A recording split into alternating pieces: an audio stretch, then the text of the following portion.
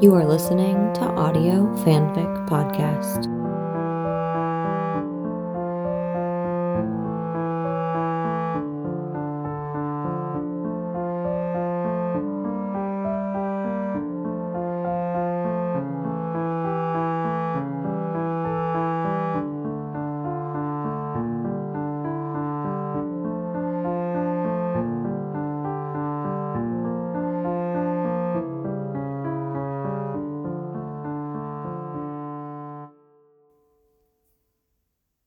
The Answering Machine by TCS 1121 on Gossamer.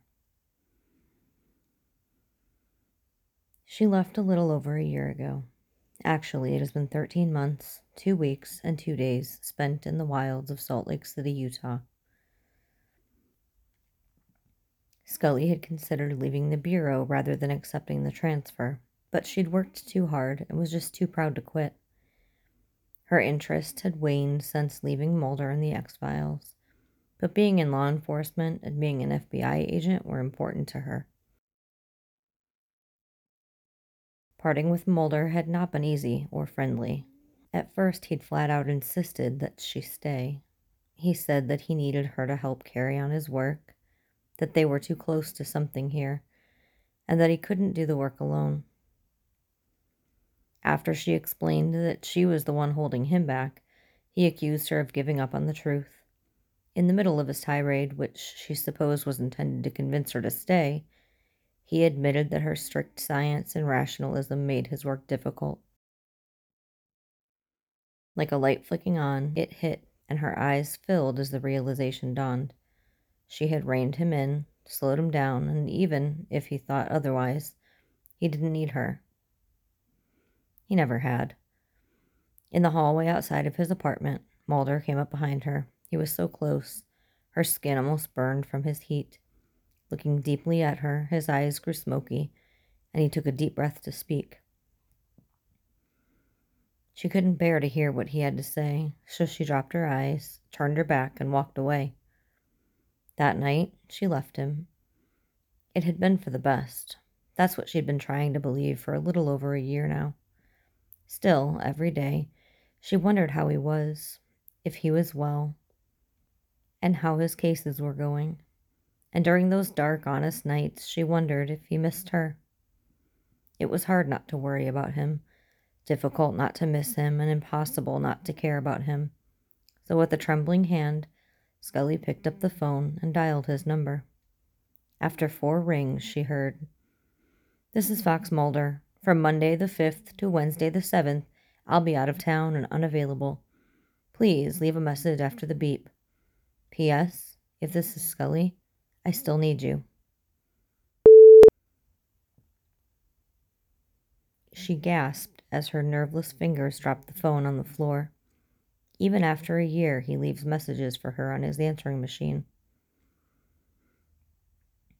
He mistakenly believes that he still needs her. He is mistaken, isn't he? It was for the best, wasn't it? Wasn't everything she did done for him? All for him? Wasn't it? It took several days for her to summon the courage to dial the number again. "This is Fox Mulder.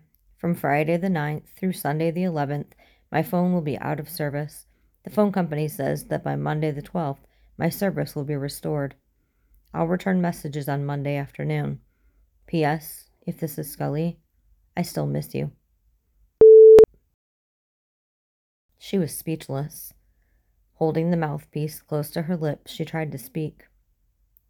All she tried to say was hello, but her tongue wouldn't cooperate. She stood staring at the receiver long after the disembodied voice requested that she hang up and try her call again later. On Monday afternoon, she did. "You've reached Fox Mulder. Leave a message after the beep. If this is you, Scully, please come back." She left for Utah a little over a year ago, but 13 months, 3 weeks, and 4 days later, she was back in D.C. Now, Scully was in Alexandria, Virginia, on Hagel Place, standing in front of apartment 42. It was late, and she heard the steady clicking of the remote, rapidly switching channels. She raised her hand to knock, but her fist stopped in midair. Turning away from the door, she pulled out her cell phone and dialed. Inside the apartment, his phone rang. On the second ring, it stopped. Closing her eyes and speaking softly, she said, "Mulder, it's me."